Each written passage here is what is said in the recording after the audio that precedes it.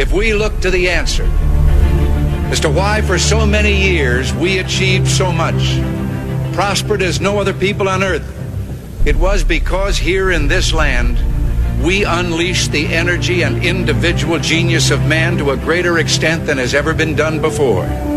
Those who say that we're in a time when there are no heroes, they just don't know where to look.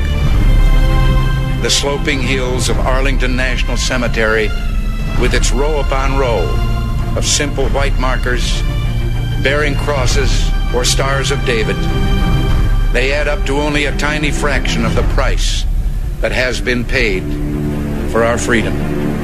As for the enemies of freedom, those who are potential adversaries, they will be reminded that peace is the highest aspiration of the American people. We will negotiate for it, sacrifice for it. We will not surrender for it now or ever. We are Americans.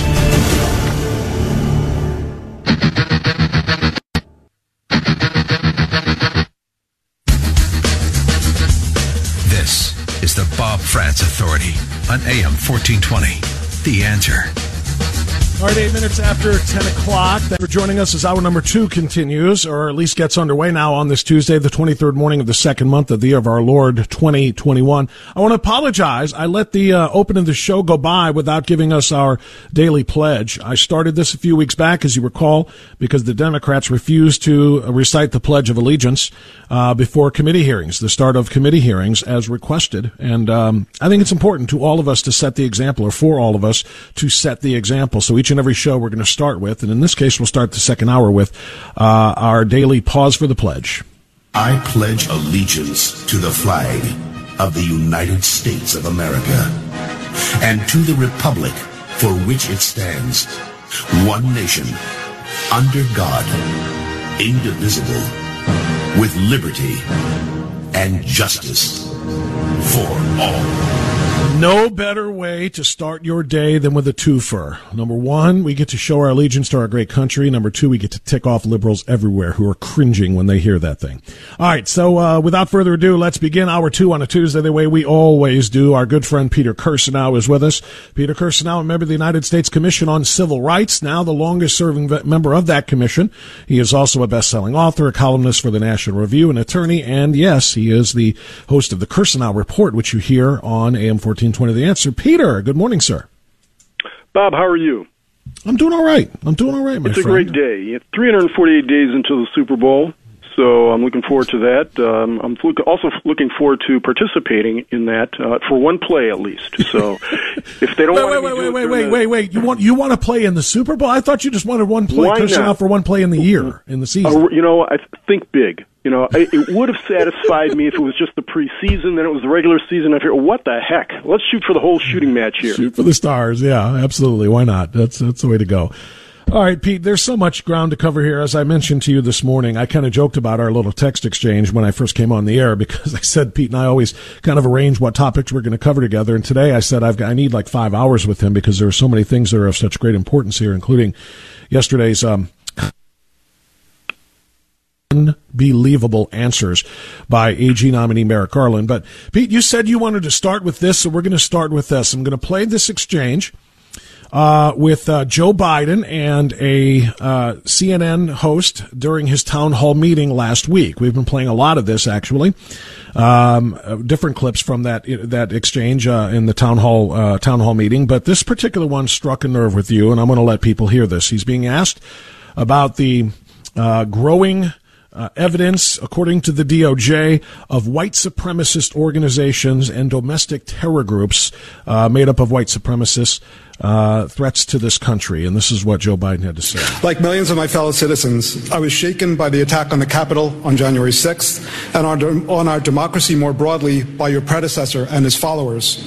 While I appreciate efforts being made to bring them to justice. I have to stop there. Oh, my God. I didn't even recognize that part of this when I first heard that, Pete. The threat brought by your predecessor on democracy. He literally said Trump did this, despite the fact that the trial in the Senate has already been conducted and he has been acquitted. The question, talk about leading a witness. The question is the attack brought on by your predecessor and his followers. Had to get that in there. Civil rights and opposition to white supremacists, the Ku Klux Klan, and the most dangerous people in America continue to exist. That is the greatest threat to terror in America, domestic terror. And so I would make sure that my Justice Department and the Civil Rights Division is focused heavily on those very folks. And I would make sure that we, in fact, focus on how to deal with the rise of white supremacy. And you see what's happening in the studies that are beginning to be done, maybe at your university as well, about the impact of former military, former police officers on the growth of white supremacy in some of these groups. All right, Pete, that was the one that got you the most. Veterans of the United States military and former police officers are the ones who are leading the growth of white supremacist groups. This is what he alleged. Go ahead. Yeah, so much to unpack there. But consider, first of all, the elocution that white supremacy is the greatest threat to terrorism.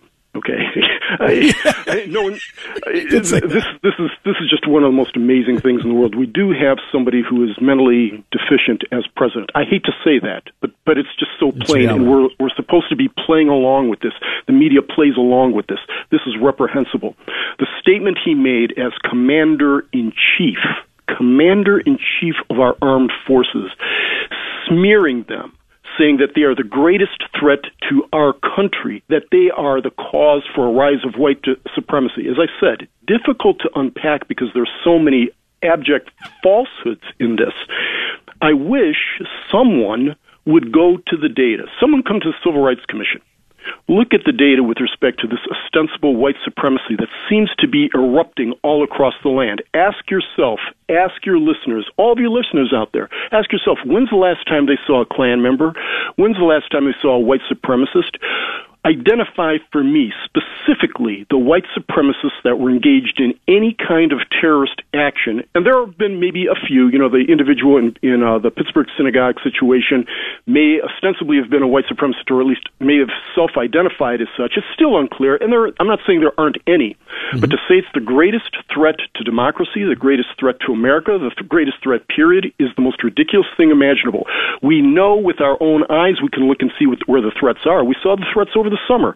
No one said anything about that. There was not a white supremacist in sight when billions of dollars in property damage was being done, when we had dozens of people killed, thousands upon thousands of people injured, businesses destroyed. This is incredible. And it's part of these series of big lies that have been told over the last several years. Media does it uncritically because they were trying to get Trump out of office. Now they want to make sure that Trumpism is dead and buried. They're besmirching individuals, but it's particularly egregious when you have the commander-in-chief besmirching veterans, people who have fought for the country, people who have given their lives. Every morning when I'm on my treadmill, I always see ads for Tunnel to Towers and other organizations, Wounded Warriors, and you see these guys who've given virtually everything but their lives for this country, and their commander-in-chief blithely smears them with this lie. In addition to that, ex-cops, people who are charged with every day they get up, they go out there, have a thankless job. Everybody in the world is after them. Every single person who is supposedly their oversight seems to be saying that they're the problem, not the people that they're trying to put away, the real criminals. The criminals are given a pass. After the cops arrest them, heck, half of the Democratic precincts around here want to release these criminals, but they'll go after the cops for enforcing the law. This is an abomination. We shouldn't be standing for this. We shouldn't stand for anyone who stands for it, such as the media that allows these types of comments to simply roll off of them without even questioning it. I've said this before, Bob, we're in a dangerous pass right now, and if there's any kind of solace, it's that we know that Joe Biden doesn't know what he's talking about. He has no clue what he's talking about, and he's simply repeating things. But there's a danger to that, too, because everyone knows that this individual who is the most now, at least ostensibly, the most powerful man in the world is wholly incompetent. That emboldens our enemies, but it dispirits us domestically to attack some of the best in our country the way he did, just smearing them. I could go on forever, Bob. Let me jump in. Let me jump in to kind of give you a breath and hit something specific here.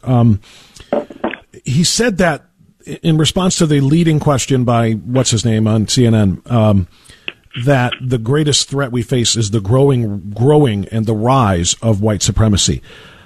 I want to know what data they're using to indicate that there is a rise in white supremacy or white supremacist organizations. Now, he's using, as is everyone on the left, including in the media, the January 6th riot, the Capitol riots, as an example of white supremacy gone over the top. And to my understanding, Pete, there is not one single shred of evidence, much less a preponderance of it, that those people were white supremacists. What they were, Pete, is white. The vast majority of them that were there at Trump's speech on January 6th were indeed white. So to the left, that means these are white supremacists. They're white and they supported Donald Trump. Therefore, they're white supremacists. And this is what is giving them license to say white supremacy is out of control. They're attacking our way of life. They're attacking our government. They're leading an insurrection. There is no evidence whatsoever that these people believe in white supremacy. And I want to tie this, Pete, into one of the other stories, and that is the corporate race training that you and I talk about on a regular basis. We talk about critical race theory being forced upon children, students, and grown men and women in their places of work, now including what I'm calling Coca-Cola, because Coca-Cola brought in the leading critical race theorist, if you will, and what she and they were teaching white employees to do is literally be less white. Whiteness is now evil, and whiteness equals, going back to the other story, whiteness equals white supremacist. Because if you're white and you were at the speech, you are a white supremacist. Pete, that is a whole hell of a lot of attacks on one race of people for doing absolutely nothing except supporting their president and supporting their political candidate. We've devolved into a national insanity here that's really bewildering. It's been happening in slow motion for about 30 years, but in the last 30 months or so, it has accelerated at a breakneck pace. It's difficult to keep up with all of this. It's difficult to say what should be said, that this is all insane, that it is all a giant lie. We have got almost everybody in a leadership position, either intentionally or because they've been cowed into doing so, repeating these lies. The data's out there with respect to the whole issue of white supremacy, and I won't belabor you with it. I think we've talked about it before, but we've got the data on that, and it's just so infinitesimally small, and also kind of hapless. I think we talked once about this Adam Waffen group, that the Southern Poverty Law Center, when they compile their hate group lists, is always going in one direction. They tout these groups, but when you take a good hard look at them, they are these inept, most of the time, little kids who are only a danger to themselves. By little kids, I mean teenagers, people living in their parents' basement. Yeah. This is the most absurd thing imaginable, but it has grown to infect virtually every institution of any note in the United States. Corporate culture now is all woke, and it's implementing these training programs. You can't find a company that has more than 500 people that hasn't had a training session along these lines. That I've seen them firsthand, and I think probably many of your listeners have experienced them, where they berate white people. I mean, do the old trick. I mean, it's so common, but you do the old thing of, such as just reversing the races. If Coca-Cola had told its employees, be less black, oh my goodness, you could just imagine the type of backlash across the country that would have occurred. But they do so without even raising an eyebrow, with any form of punishment when it comes to whites. And Coke would no longer exist, Pete. I mean, let's just be blunt. If a whistleblower provided evidence that they brought a trainer in to train employees to be less black, to improve their company and their company morale and their company whatever, to be less black, Coca-Cola would be canceled. The longest probably running or owned or available or whatever you want to call it soft drink in American history would probably not exist anymore. And it's why, by the way, I joked with you this morning and I said during our segment, if you agree to be less black, I'll agree to be less white. And we'll see how we do. Pete, let's talk more about this on the other side of the break on AM 1420 The Answer.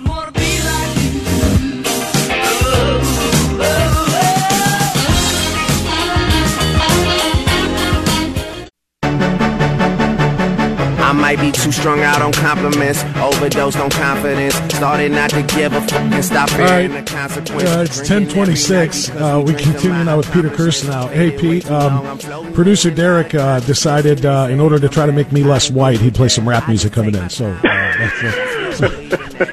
I'm just trying to follow orders here. We're being told to be less white. Yes, so it's much appreciated, you know. Yeah. Hey, Bob, just a stat for your listeners. Yeah. I know it's difficult for them when they're out in public to engage in these kinds of things, and you'd be reluctant to do so because you could get canceled.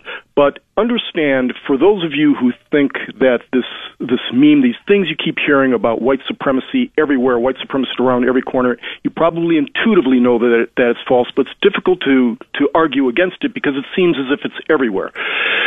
Fortunately, we have a Civil Rights Commission, fortunately or unfortunately, where we do keep data. I just want to give you a couple data points just for your listeners to understand the craziness of what's going on.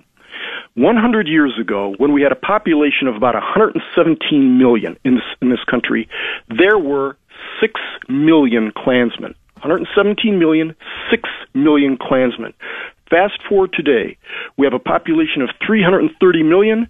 There's the best estimate is that there are between 3,000 to 5,000 Klansmen nationwide.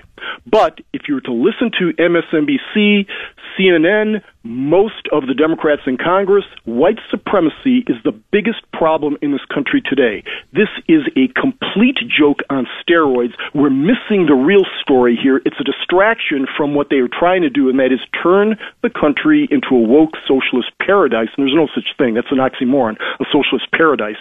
But nonetheless, what we're being told is a big lie on steroids, and it hurts all Americans. It hurts how we mediate our relationships. It hurts how we construct our country. Pete, let me respond to the Klansman thing, though, because what they've said is, yeah, well, you're looking in the wrong place. You're looking for the pointed hoods. Sure, nobody or very few people are going to be, willing to acknowledge themselves as pointed hood wearing Klansmen today. But the pointed hood of the old KKK you just described was 6 million out of 117 million in the country. The pointed hood became the red hat. That's how you know who the real Klansmen are now. Now, literally, that's what they're saying. It's not the overt Klansmen, the overt white supremacists, the overt neo-Nazis. It is the ones with those latent feelings, or they are hiding and masking them because they know that because they don't want to get canceled, but they still actually do exist. Yeah, and we hear that all the time from all the usual suspects. As we've been talking about, Bob, and you've been very good on this, what they're attempting to do here is convert anybody who supports Donald Trump or Trumpism into something that is antithetical to America, that almost any good-hearted person would reject. So they tell this lie over and over and over again. They expand the pool of people who would be considered to be racist. It's done. I think it's more than just Trump supporters or Trumpism supporters, Pete. I think it's anybody who doesn't agree that slavery reparations need to be paid. You are going to be considered one of those modern-day Klansmen. If you don't agree with critical race theory, you are a modern-day Klansman. If you don't agree with all of these race-baiting wokeisms that you're describing here, you are part of that. And the worst part, Pete, when I go back to that Coca-Cola presentation that was the video that was played, they said, here are ways to be less white. And it says, be less oppressive, be less this, less. One of the ones right in the middle of it, which is crucial and key, Pete, is be less defensive. So in other words, when we call you a racist and a white supremacist and you deny it, your defensiveness is proof of your white supremacy. Right. This is not about race. Remember this. This is not about race. That's simply the instrument, the tool they're using to implement the socialist woke agenda. This has nothing to do with race per se. It has to do with implementing their agenda. which is a Marxist agenda, by the way, and yes, it is being used by those who are obsessed with race. So there is kind of an unholy alliance there amongst all of those things. All right, Pete, we'll continue right after this on AM 1420, The Answer.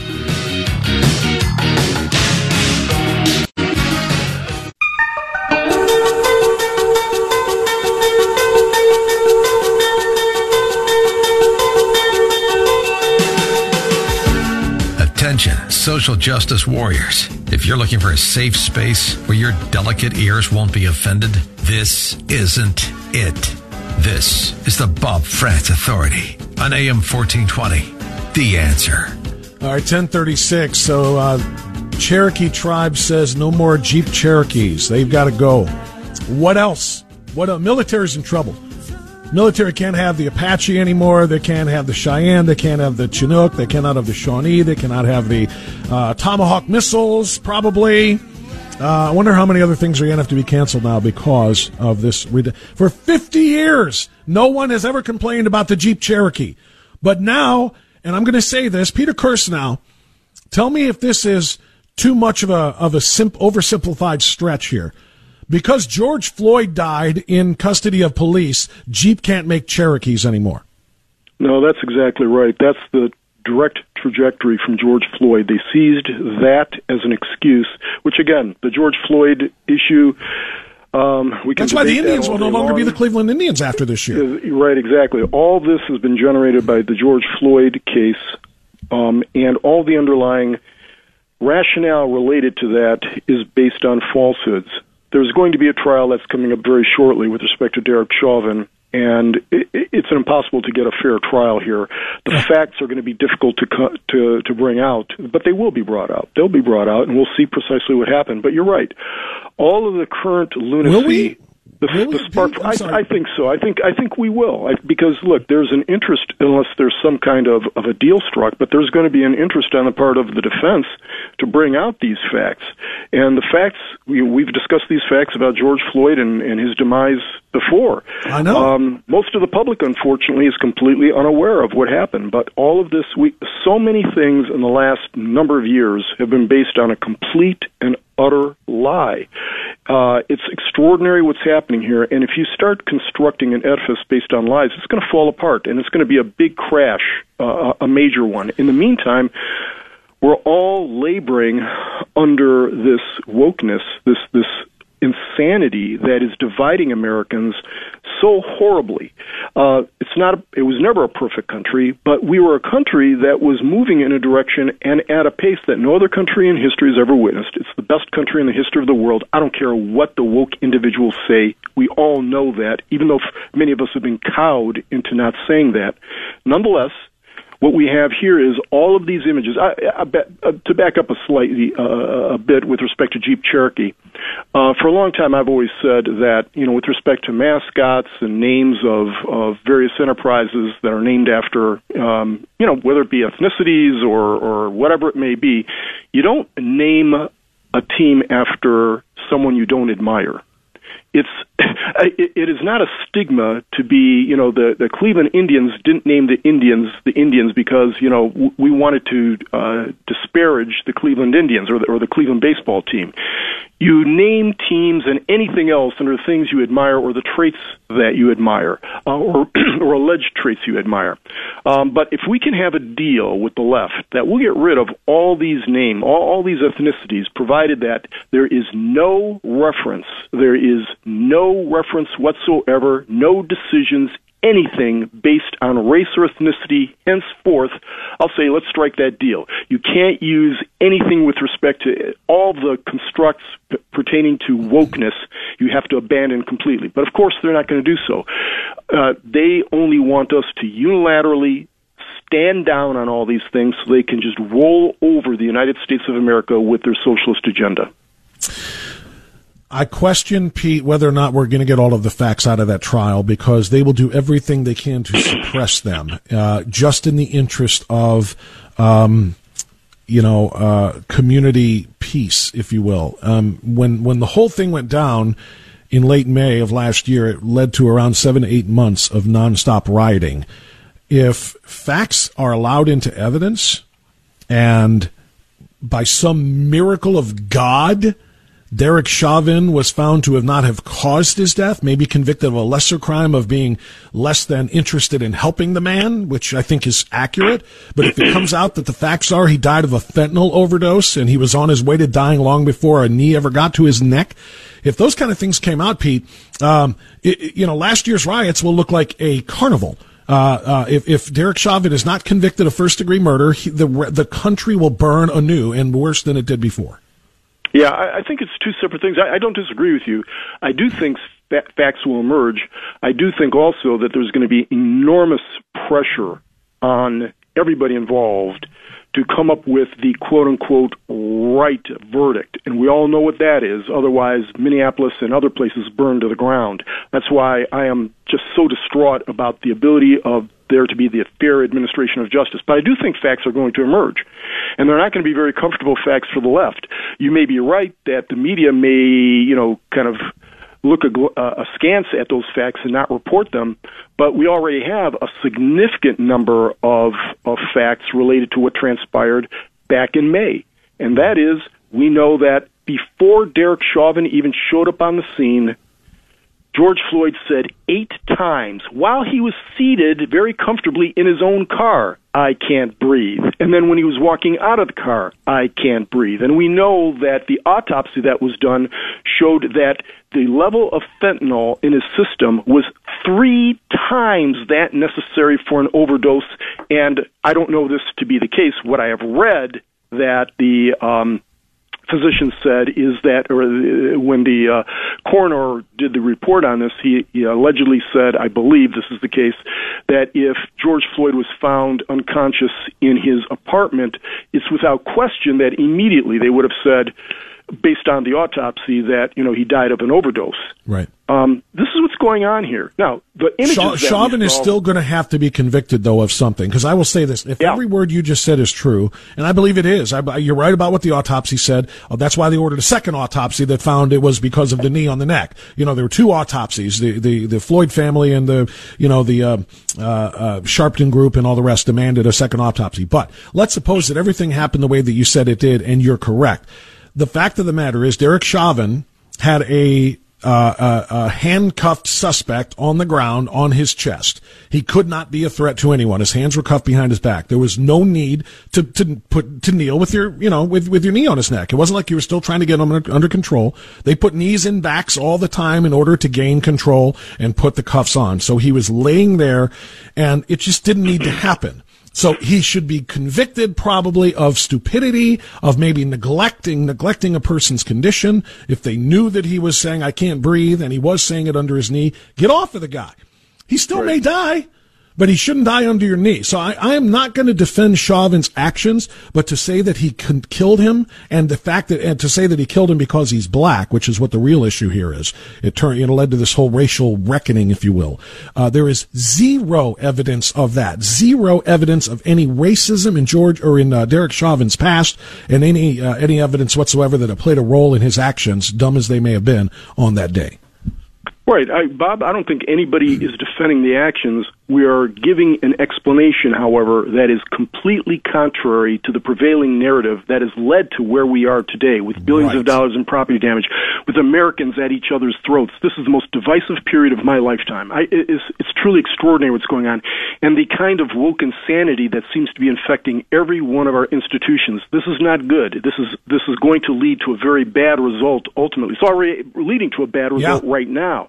But the fact is that there's so many components to that, to the whole Derek Chauvin narrative, that have been seized upon by the left in a false narrative to try to drive wedges between Americans in order to accomplish their ultimate objectives. They're very clever about this. They know what they're doing, and we can see what they're doing, but we're permitting them to do it because we are cowed. We're afraid of being canceled. We're afraid of losing our jobs. We're afraid of all kinds of social opprobrium. But the truth needs to be repeated so people understand what's going on here. The whole thing is also premised on the false notion that cops are singling out blacks, that blacks are disproportionately shot by cops, when, if you take a look, pause for one moment. Forget the frenzy. Forget the people in the media who are spewing things either, number one, they don't know about, or number two, that they're actively misrepresenting. Take a look at facts. Take a look at the truth, and you will see that blacks are actually underrepresented in shootings. Underrepresented. I say that again. No matter how many times the people on MSNBC say the opposite of that, they are telling you a lie. And I say it's a lie because by now they should have known, based on the facts, what the truth is.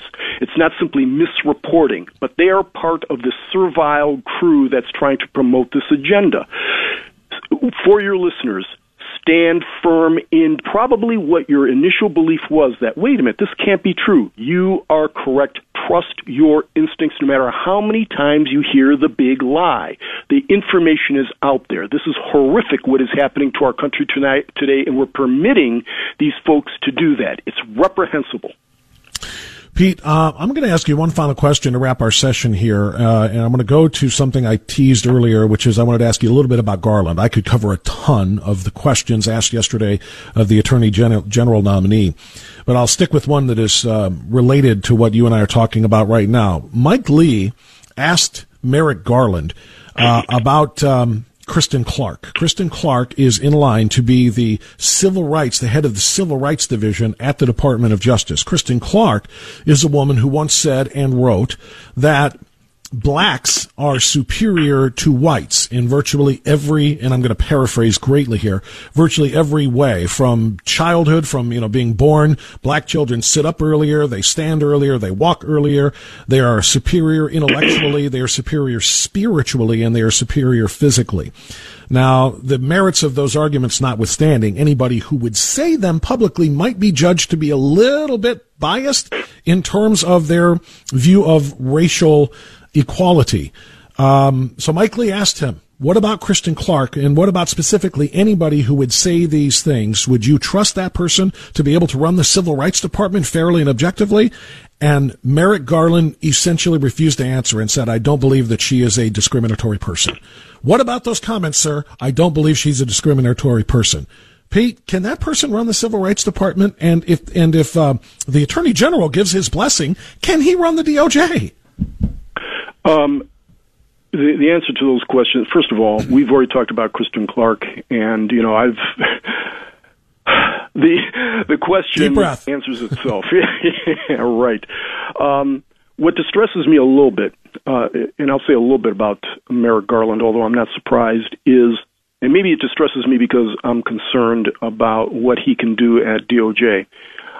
Merrick Garland, as you know, was nominated, or was going to be nominated, to be on the Supreme Court after Antonin Scalia died.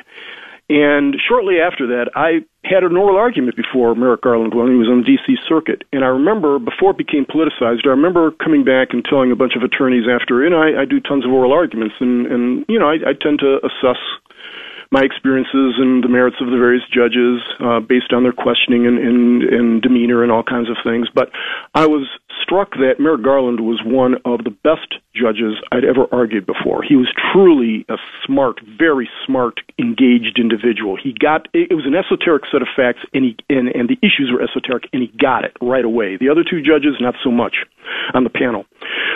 So what distresses me is, this is a smart and savvy guy. Most judges are, but this guy is on steroids. And yet he demurs when asked certain questions like this, which troubles me because it says to me that he's politicizing the whole confirmation process, but also that the Justice Department may be politicized. I don't want to speak unfairly about the guy, but when he said, for example, when he hemmed and hawed about whether or not crossing the border illegally will continue to be a crime in his during his tenure as Attorney General, he went back and forth about it. That's a simple yes or no answer. That's a simple yes or no answer. And if you can't say yes or no to that, or if you can't answer directly about Kristen Clark, because it's obvious. We're over here talking about Kristen Clark as if she is supposed to be a viable candidate. She should not be. Clearly should not be. The things that she has written and said, and, she's appeared before the Civil Rights Commission. I've also testified on panels with her. She's a very nice person, but my goodness, there are a lot of people who are very nice who should not be at the levers of power given what their beliefs as articulated in their own writings have been. And I would argue that no one should be in a position like that. Again, they'll call it whataboutism, but I'm just calling it fairness. No one who ever said, whites are superior, their babies sit up faster, blah, blah, blah, the whole 9 yards we just went through. No person like that should ever be sitting in a position of authority over another, much less in the Department of Justice in the United States government. Right, you don't get a pass, and Merrick Garland should have been forthright, very straightforward in his expression related to Kristen Clark with respect to the other questions he was asked about, like immigration and the Durham investigation. Is he going to interfere in the Durham investigation? I mean, these are the kind of things that tell you about the fair and impartial administration of justice. And if you can't answer that unequivocally, then that's troubling. That's truly troubling. Having said that, as I said, I think what's even more troubling is Merrick Garland's just not going to be an ordinary attorney general. He is a very, very, very smart guy. So when you have a guy who's very, very smart and yet will not give you a straight answer about something like that, that's even worse than, say, Joe Biden can do damage to America inadvertently. Right. It'd be worse, though, if he were very smart and doing so out of malice. Calculatedly. That's much more dangerous. Right. Exactly right. That's very well said, Peter Kirsanow. Pete, last thing before you go, I want to remind everybody tomorrow night, 7:30 p.m., our CFFS, Citizens for Free Speech, Ohio Chapter webinar will be held, 7:30. Peter Kirsanow will be our guest presenter, Pete, talking on big tech censorship, talking on big government censorship, particularly due to the response to the COVID-19 pandemic, and, of course, about cancel culture, right? That's right. I am looking forward to a great presentation. If you have not yet registered for Peter Kirsanow tomorrow as our featured speaker on our webinar, please do so at citizensforfreespeech.org/Ohio. Register as a member of CFFS, then register for our webinar. You will not want to miss this. Peter Kirsanow, thank you, my friend. I'll talk to you tomorrow night. Thanks, Rob. All right, 10:52. Let's get out and come right back in on AM 1420, The Answer.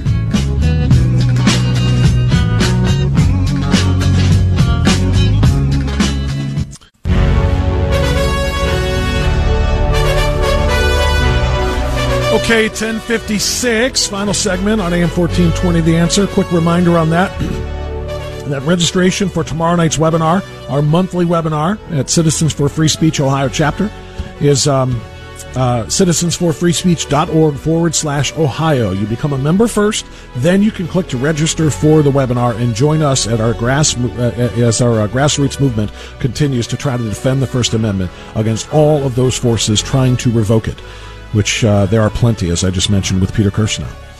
Let's take a quick one from Jeff in Parma Heights. Jeff, you're on AM 1420, The Answer. Go right ahead. Hi, Bob. Yeah, hello. A question about the Supreme Court. They're just kind of discouraged. They took an oath to obey, not obey, but abide by the Constitution. Mm-hmm. And it seems like they're not doing that with this election fraud. I don't know where else to go with it. It's, what else to do? The only one out there really talking about Mike Lindell, and he put himself out there. Yeah, now he's facing a $1.2 billion lawsuit from Dominion.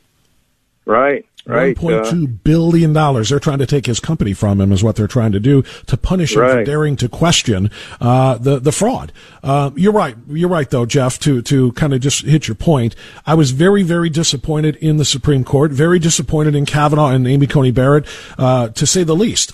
All we and the state of Pennsylvania GOP and the Trump campaign were asking the Supreme Court to do is just hear the arguments, hear the merits of the case, stop dismissing it out of hand based on standing or based on the fact that it's irrelevant now because the election's gone, there wouldn't be enough to overturn it anyway, blah, blah, blah.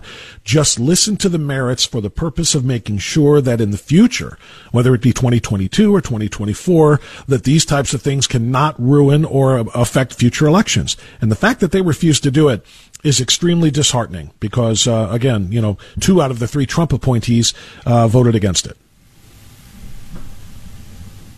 You still there? Yeah, but Bob.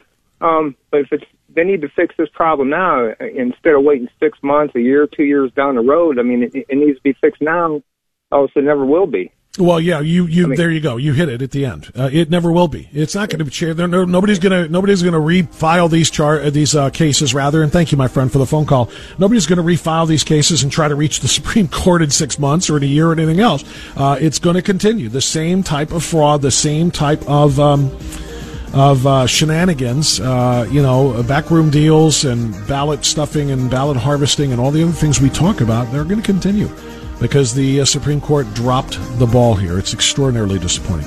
Hey, I want to remind you as we head out of the show, and to Mike Gallagher, I have started an account on a new social media platform. It's called Gab, G-A-B, Gab. It is conservative friendly. It is not available on downloads on Apple or Google, but you can go to Gab.com. They won't do it because they refuse to allow censorship. But if you want to join me on socials, get on Gab.com. I'll tell you more tomorrow. Bye-bye.